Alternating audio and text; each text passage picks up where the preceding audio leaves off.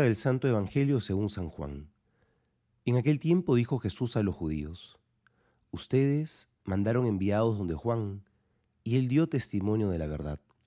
No es que yo busque testimonio de un hombre, sino que digo esto para que ustedes se salven. Él era la lámpara que arde y alumbra, y ustedes quisieron recrearse una hora con su luz. Pero yo tengo un testimonio mayor que el de Juan, porque las obras que el Padre me ha encomendado llevar a cabo, las mismas obras que realizo, dan testimonio de mí, de que el Padre me ha enviado, y el Padre que me ha enviado es el que ha dado testimonio de mí.